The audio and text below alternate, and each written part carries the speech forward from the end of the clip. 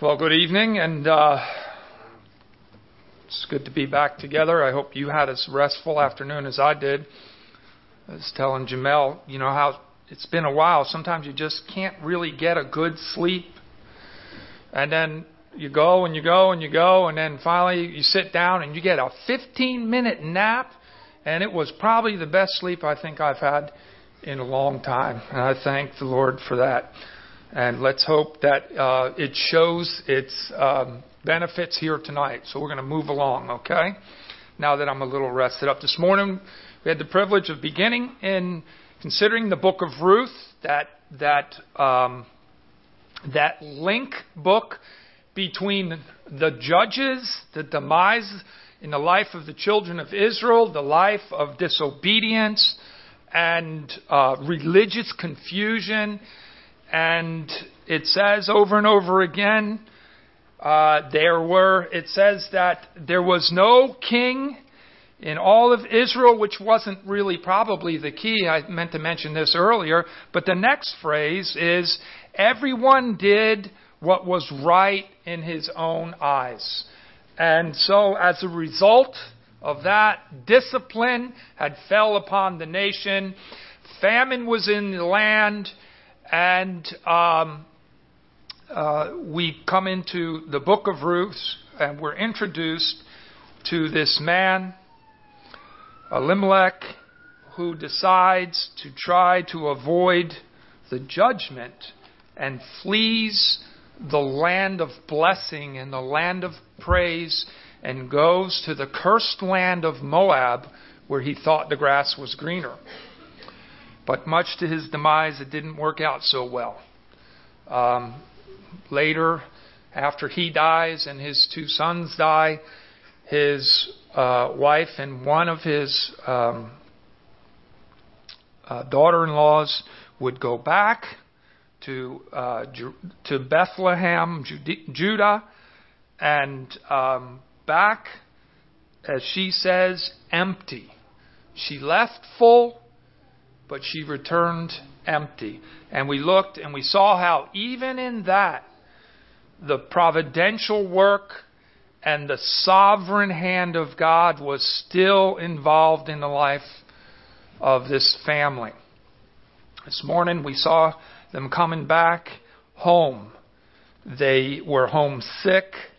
They headed back home, and Naomi would come and bring with her Ruth. And Ruth, in a lot of ways, is, through the life, I guess, of Naomi, we see Ruth professing her faith in the Lord God of Israel. So there was a profession, I think. Another way we could look at the book of Ruth is in chapter 1. There was a profession of faith. In chapter 2, there is the provision of the Redeemer, or as it were, the Redeemer's provision. And this is what we're going to look at this evening. And then quickly in chapter 3, there's the preparation for the Redeemer. And then in chapter 4, we're going to look at the Redeemer and his redemption. So that's what we're going to try to do tonight. And so if I lose you, try to find your way back. Well, here in chapter 2, we're going to approach this by considering three questions that we find in this chapter. One question comes from the man Boaz. Another question comes from the woman Ruth. And another question comes from the woman Naomi. In verse 5, we see the first question. In Ruth chapter 2 in verse 5. And this is going to help us. It's going to take us into the discovery stage of who these people are. Right? They're going to begin to fall into place. And we know in chapter 2, in Ruth chapter 2, we know that Naomi goes out and looks to find some food.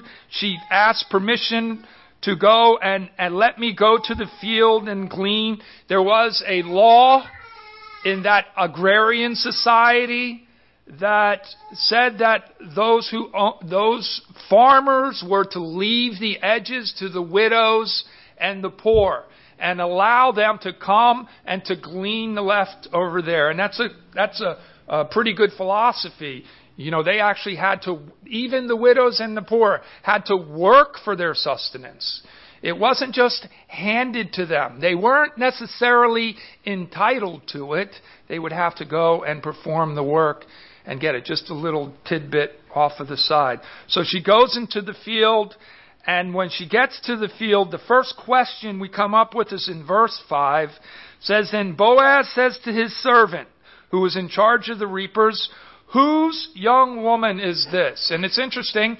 The one brother mentioned that, you know, when we ask in our day, "Who is this?" or "Who is that?"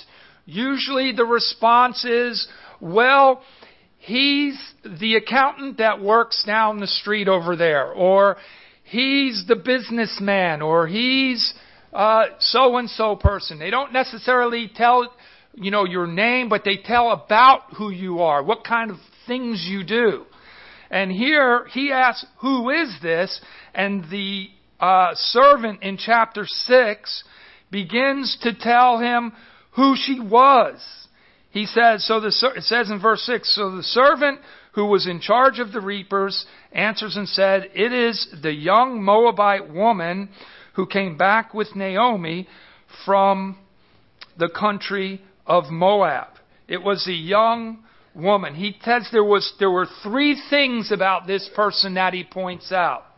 Right? She came from the country of Moab.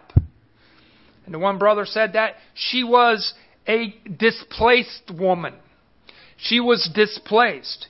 He says that she came back with Naomi.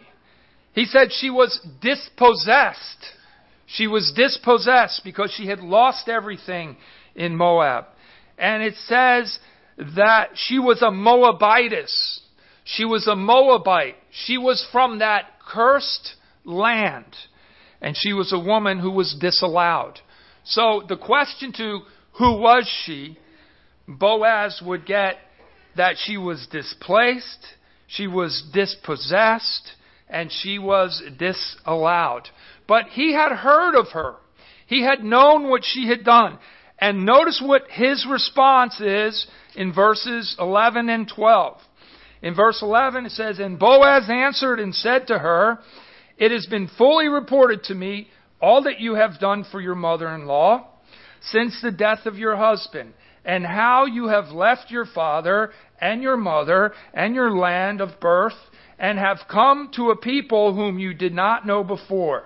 The Lord repay your work, and a full reward be given you by the Lord God of Israel,'" and this is important, "'under whose wings you have come for refuge.'" When he asked who this was, the servant would tell her who she was before, but because of what he knew, he would declare of who she is now. Who she is now. No longer, because of her profession that we find in chapter 1, no longer is she displaced, no longer is she dispossessed, no longer she's disallowed. She has come under, it says here, under the refuge of the Lord God of Israel.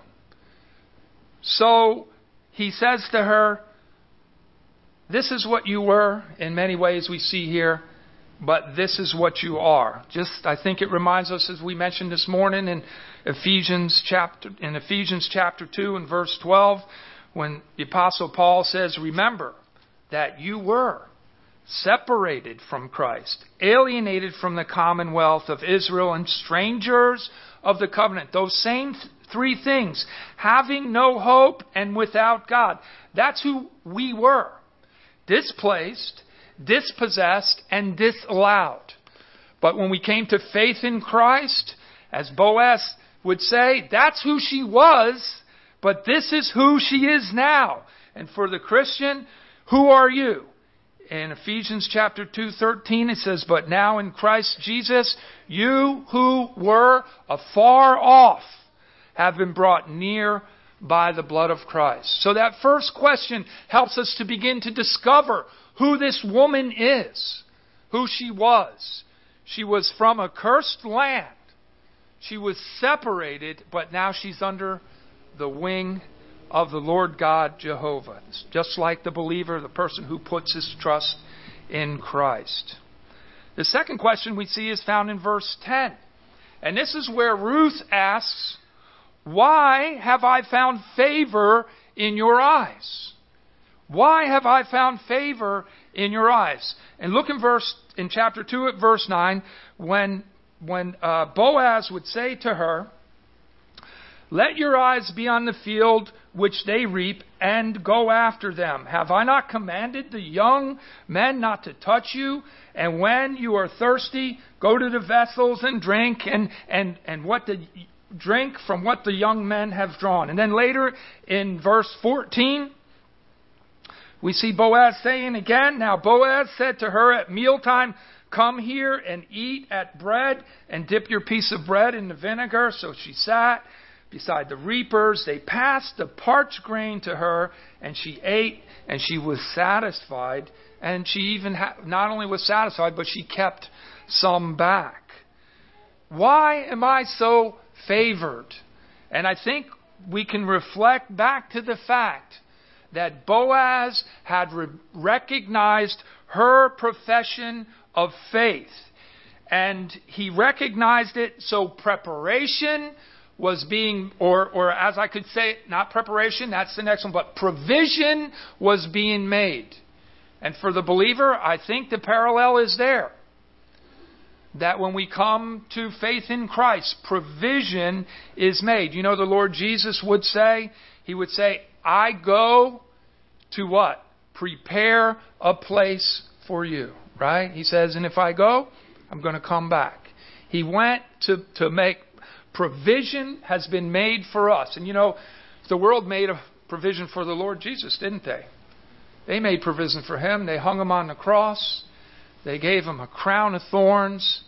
And ultimately they gave Him a grave, a tomb that couldn't hold Him. Right? They gave Him a place. So we can say the same thing before the Lord. Why have I found favor in your sight? And obviously we recognize it is the faith we put in the Lord Jesus Christ. And the third question we see comes from the lady Naomi. Naomi would say to Ruth in chapter 2 and verse 19, Naomi and her mother-in-law said to her, "Where have you gleaned today? Where have you gleaned today?" And in verse 3, go back to verse 3, it says, "So Ruth the Moabitess said to Naomi, 'Please let me go to the field and glean.' And it happened." And she said to her, "Go, my daughter." So she left and gleaned in the field in verse 3 after the reapers, and she happened to come to the part of the field belonging to Boaz. And so we want to stop right there. She happened to come. And we've already mentioned it. When we look in the book of Ruth, we see a book full of providence, a book full of the sovereignty of God. So when we come to this word, "just happened," is that what really was going on here? In Proverbs chapter 16 and verse 3, it says, "Commit your work to the Lord, and your plans will be established." And then in verse 4, he says, "The Lord has made everything for its purpose, even the wicked for the day of trouble." So there was no just happenstance. This was all in the providential, sovereign work of God. And God providentially works in our lives. And I don't want to get off my notes too much because I don't want to take too much time. But when we look back at our lives, can we see the hand of God working providentially in our lives? I see some decisions that I have made in the past, and to some extent, I regret some of those decisions that I've made because I feel like if I hadn't made those decisions, I would have been further along. But in many ways, I think it was the providential work of God. And I used to think about it when I did that. I could see the providence of God as He opened doors for me in my life. as he allowed me, as I saw him working in the lives of people around me, as he made relationships and worked sovereignly in my own life. You know, I really think that if we would just tune our ear to listen to God's whispers, He wouldn't have to yell at us like He did with Elimelech. If we just take that time to allow to see His providence working. And here in the provision that was made for her, she had the grain, the gleanings, those acts of grace being provided for her. We see the parched grain, those acts of kindness, extra kindness being provided for her. And in verse 16 we read, also let the grain fall off the bundles, fall purposely for her. Leave it that she may glean, and do not rebuke her. So the Redeemer makes provision for us. And so as we ask these questions, as we begin to discover who these characters of this story are, we realize that we have a Boaz ourselves, right? We have a Boaz that provides for us as well. So I think we're going to leave that and we're going to go to chapter 3. Chapter 1, there was a profession. Chapter 2, we see provision. But there's preparation for the Redeemer too. Not only was the Redeemer given provision, there needs to be a preparation. At this point, we come from Ruth comes from Moab. She goes to the fields of Boaz. And then when we enter into chapter 3, now she's on the threshing floor. Now she's on the threshing floor. And at this point, you know, Ruth had already put her trust in the Lord. And the provisions have been made for her. And now she's on the threshing floor. But there's more. But there's more than just a profession. There's more than just provision in the life of the believer. There's preparation. There's preparation. And preparation, it's left now for the fullness of redemption. We are preparing ourselves for the fullness of redemption. We can see that illustrated through this story. In chapter 3, verses 1 through 6, Naomi counsels Ruth how to prepare herself. Look in chapter 3 in verse 3. It says, therefore, prepare for he's telling her to prepare for the Redeemer. She says, therefore, wash yourself and anoint yourself, put on your best garment, and go down to the threshing floor. We don't enter into the presence of the Redeemer just any old way, right? The profession has been made, the provision is there, and now there's a washing. As it says in the scriptures, a washing and a regeneration. You remember the time when Jesus would wash the disciples' feet, right? There's a refreshment, there's a refreshing, a time of refreshment, right? In Colossians chapter 3 would explain this, would talk to us about how we are to cleanse ourselves from all uncleanness and the wickedness of the world. So there's a preparation. In verse 8, we see that there's a place in the Redeemer's presence, right? That the place, look in verse 8. In chapter 3, verse 8. Now it happened at midnight that the man was startled and turned himself, and there was a woman lying at his feet. The world would tell us, and by the way, she did this at the council of Naomi. And Naomi knew the laws, and she knew what the regulations were. She knew the customs of Bethlehem, Judah, so she would instruct her correctly. She didn't say, go with all your gold. Go with your hair all curled up. Go and just embrace him and show him how awesome you are and how intelligent you are. No, right? She would instruct him to go and to lay at his feet. The world would tell us that success is the way up. But in preparation to see our Redeemer, the way isn't up. The way is down. The way is humility. The way is humble. Recognizing.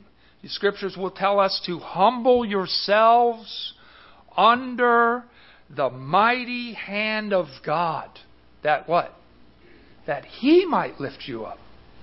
And so appropriately, she places herself where the Redeemer can lift her up. And then in verse 11, there's the provision. She made preparation for the provision. In verse 11 it says, "And now, my daughter, do not fear. I will do for you all that you request. For all the people of my town know that you are a virtuous woman." And this is just a wonderful statement. That you are a pure person. You are a diligent person. So we see in chapter 3 that there's preparation necessary for the Redeemer. Before we come to the Redeemer, we prepare for His presence. We place ourselves at His feet, and there's a provision that's made for us. Now, chapter 4 is really where I wanted to kind of get, and I'm hoping that we can. You guys are still with me here. I'm sure you are. In chapter 4, we have this great, wonderful picture of the redemption and our great Redeemer. You know, there are so many applications in this book of our Lord's redeeming work. And we've seen that Boaz is that picture, that Boaz, the Redeemer of Ruth, is our Christ. And look what happens here in the redemption. In chapter 4 and verse 2, well, let's read from verse 1. "Now Boaz went up to the gate, and he sat down there, and behold, the close relative of whom Boaz had spoken came by." And now, isn't that interesting? He just happened to come by. Okay, again, I believe we can see the providential, sovereign hand of God working here. So Boaz said, "Come aside, friend, sit down here." So he came aside and he sat down. And he took 10 men of the elders of the city and said, "Sit down here." So they sat down as well. And go over to verse 6. Oh, well, let's just read all the way through. "Then he said to the close relative, Naomi, who has come back from the country of Moab, sold the piece of land which belonged to our brother Elimelech. And I thought to inform you, saying, buy it back in the presence of the inhabitants and the elders of my people. If you will redeem it, redeem it. But if you will not redeem it, then tell me, that I may know, for there is no one but you to redeem it, and I am next after you." And he said, "I will redeem it." So he says, I have the legal right, so I will redeem it. But then Boaz reveals to him this. And Boaz says, "On the day you buy the field from the hand of Naomi, you must also buy it from Ruth the Moabitess, the wife of the dead, to perpetuate the name of the dead through his inheritance." And the close relative said, "I can't redeem it for myself, lest I ruin my own inheritance. You redeem my right of redemption for yourself, for I cannot redeem it." And this was brought to my attention, and I thought it was fascinating, but it just so true to the heart of God. The first thing that we saw was that the 10 judges, well, they couldn't do any redeeming work, right? it says he took them there, and they couldn't do any They couldn't do the redeeming themselves. And some have said that the 10 judges, well, they relate to the law, the 10 commandments. Does the law save anybody? Obeying the law, does it save anybody? Can it redeem us? Well, obviously not. And so we see that the law cannot save us. And then the second thing we see is that the other kinsmen could not redeem them. It says, then the Redeemer said, I can't redeem them. The New Testament echoes a very clear response to this in Romans chapter 8 and verse 3. It says, for God has done what the law, weakened by the flesh, could not do. By sending his own Son in the likeness of sinful flesh, and for sin, he condemned sin in the flesh. So the idea is that the law could not redeem us. You can try as hard as you want. You can go to them judges. You can work as hard as you want. You can obey the law as hard as you want. But the law will never have the power to redeem us because it is weak. It is weakened by the flesh because all have sinned and fallen short of the glory of God. So the law was weak in that way. But what we see here is that the Redeemer here has distinctive characteristics about him that give him the ability to redeem. The first thing we see is his capability. The first one couldn't redeem him because he would have lost his own inheritance. And we don't really, I couldn't find out what it was that kept him from redeeming her. He could buy the land back. Perhaps he was already married. He had a family. Maybe there was another legal issue. But obviously, it would have ruined his inheritance one way or the other. So he wasn't going to forfeit his own inheritance by redeeming the Elimelech's kinsman. So what he did was he let it go. It says here in verse 1, now Naomi had a relative of her husband, Elimelech, and his name was Boaz. And Boaz, look at chapter 2, verse 1. A man of great wealth of the family of Elimelech, and his name was Boaz. He was a capable redeemer. It says here that he was a great man. He was a man of great wealth. Unlike the first kinsman who could not redeem her because of his lack of wealth, he had great wealth. And when we think about that and we relate that to our Lord Jesus Christ, how much does he owe? How much does he own? How much does our Redeemer, how much does our Boaz own?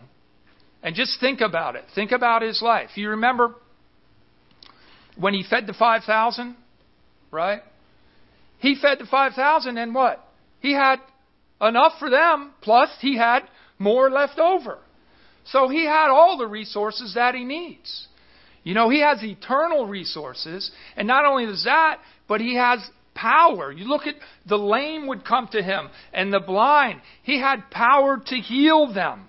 He had enough.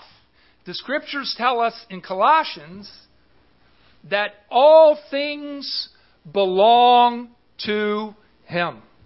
So our Redeemer is capable. And you think of that cry that he cried out on that cross when he hung there, and he would say, Tetelestai. He would say, it is finished. Or, in legal terms, what that means is, it's paid for. The mortgage is settled. It's done. Right? It is finished. So, our Boaz has enough. He's a capable Redeemer. Another characteristic that we see is that he was a condescending Redeemer. Look in Ruth chapter 4 in verse 10. And, he didn't have to say this, right? In verse 9 it says, And Boaz said to the elders, to all the people, you are witnesses this day that I have bought all that was Elimelech's, and all that was not just Elimelech's. All right? He went further than that. He didn't just buy Elimelech stuff. He bought all of Chilion's and all of Mahlon's from the hand of Naomi. He bought all of it. And then he goes on to say, moreover, and even more than that, moreover, Ruth, the Moabitess, the widow of Mahlon, I have acquired as my wife. He condescended because he exposes her title. She is a Moabite. She's from that cursed land. She's from the far country. And I have bought her. I have redeemed her. Philippians chapter 2 talks about our Boaz. And it says, but he made himself nothing. He humbled himself, taking the form of a servant, being born in the likeness of men, and being found in human form, he humbled himself by becoming obedient to the point of death, even the death of the cross. So he was a condescending redeemer. So you can see that established there. But not only was he capable and condescending, but he was a caring redeemer. He was a caring redeemer. Ruth chapter 4, verse 14 and 15 says, Then the women said to Naomi, Blessed be the Lord, who has not left you this day without a close relative, and may his name be famous in Israel. And may he be to you a restorer of life and a nourisher of your old age. For your daughter-in-law, who loves you, who is better to you than 7 sons, has borne him. So we see that he's a caring redeemer. Remember Ruth 1:21, Naomi would say, I went out full, and the Lord brought me back empty. You know, here we see the restoration. Here, not only a restoration, but a nourishing. God doesn't just save us from something. Christ doesn't just save us from something. He saves us to something. He saves us for something. And this made me think about this. Isaiah chapter 40, beginning in verse 28, it says, Have you not known? Have you not heard? The Lord is the everlasting God, the creator of the ends of the earth. He doesn't faint. He doesn't grow weary. His understanding is unsearchable. He gives power to the faint, and to him who has no might, he increases strength. Even the youths shall faint and be weary, and young men shall fall exhausted. But they who wait upon the Lord shall renew their strength. They shall mount up with wings like eagle. They shall run and be not weary. They shall walk and they shall not faint. We have a caring Redeemer, right? He cares for us. There's restoration in our lives. There's nourishment. There's filling up. And we could go on and on. There's so many illustrations we could use. But I just want to move along. And another characteristic that we see in the life of Boaz as the Redeemer, and which is like the life of our Redeemer, the Lord Jesus Christ, is there was a confirmation of redemption. There was a confirmation of redemption. Ruth chapter 4 and verse 7. It says, Now this was the custom in former times. And we'll go back to 6. And the close relative said, I cannot redeem it for myself, lest I ruin my own inheritance. You redeem my right of redemption for yourself, for I cannot redeem it. Now, this was the custom in former times. And this is a wonderful, just a drop in here for us to get some insight. This was the custom in the former times in Israel concerning redeeming and exchanging to confirm anything. One man took off his sandal and gave it to the other. And this was a confirmation to Israel, right? This was a confirmation to Israel. Well, we have a confirmation from our Redeemer too, don't we? It's not an empty shoe, but it's an empty tomb. It's an empty tomb.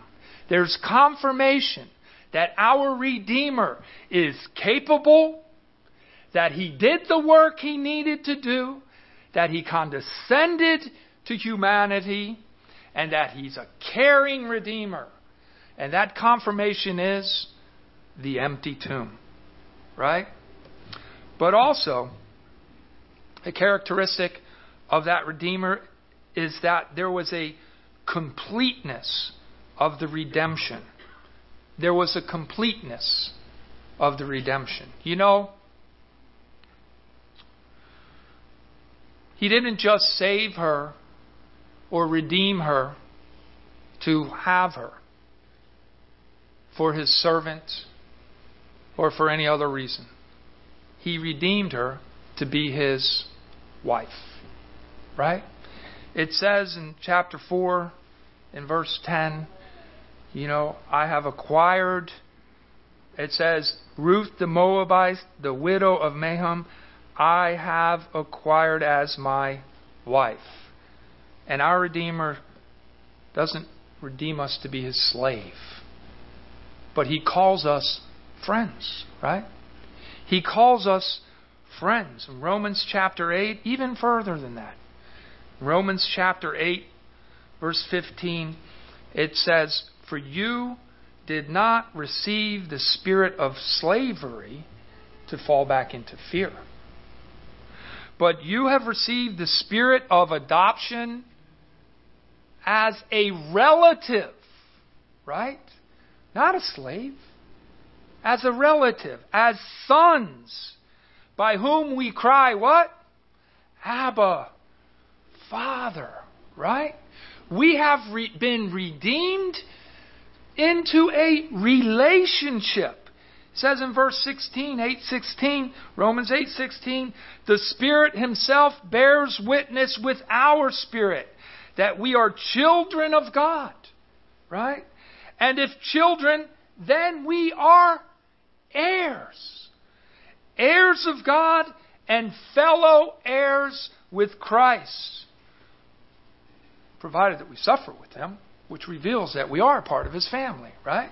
I mean, when your family suffers, what do? Do you move out of town? I hope not. I hope you run to them, right? And we engage in that suffering with Christ in order that we would be glorified with Him. So this was just a quick overview of this book, and I just encourage you to take some time and to read through it. This is full of gems and insights into the work of God, the providential work. Here we have Naomi coming out and bringing Ruth. Remember, after Elimelech dies and the two sons die, the three women, the grieving woman, the cleaving woman, and the leaving woman, right? And they become the illustration of the link that will bring us to the messianic lineage, even up to the Lord Jesus Christ. It's wonderful to see how God would use a Moabite to introduce the Savior of the world. It's fascinating. And so I hope it's been encouraging that you have understood or maybe understand a little more deeply and look in this book. I know for me it's been very enlightening, and I thank the Lord for it. But the point is this. When we read this, it's time for us to evaluate. Is this our Redeemer? Are we like, have you come to the place that Ruth had come to? where she saw the God of Israel. She was exposed to the God of Israel. And she would turn her life and she would surrender her life to Him. She would leave everything she knew. She would leave it all behind, go into a place that she was unfamiliar with, and surrender her life under the wings of the Lord God of Israel. Are you like that? Were you far from God in that far country? And recognizing you're far, have you come, as it says in Ephesians chapter 2, in verse 13, are you now in Christ, you who once were far off, have you been brought nigh by the blood of Christ? There's only one way. You know, we're not going to be able to find 10 judges. We don't have to get a shoe. We already have it completed in the blood of Christ. And He says, if you will come to me, I will save you. So if you haven't, if you don't know Christ as your Savior, if you don't recognize Him as the true redeeming relative, you can do that tonight by asking Him to become your Lord. The Bible tells us that if we confess Jesus is Lord with our mouth, that if we believe in our hearts that God raised Him from the dead, we'll be saved. And that's what Ruth did in many ways. If we confess with our mouth that Jesus is Lord, have you done that? Do you believe in your heart that God raised Him from the dead? Well, if you did, God brings restoration and nourishment to your life.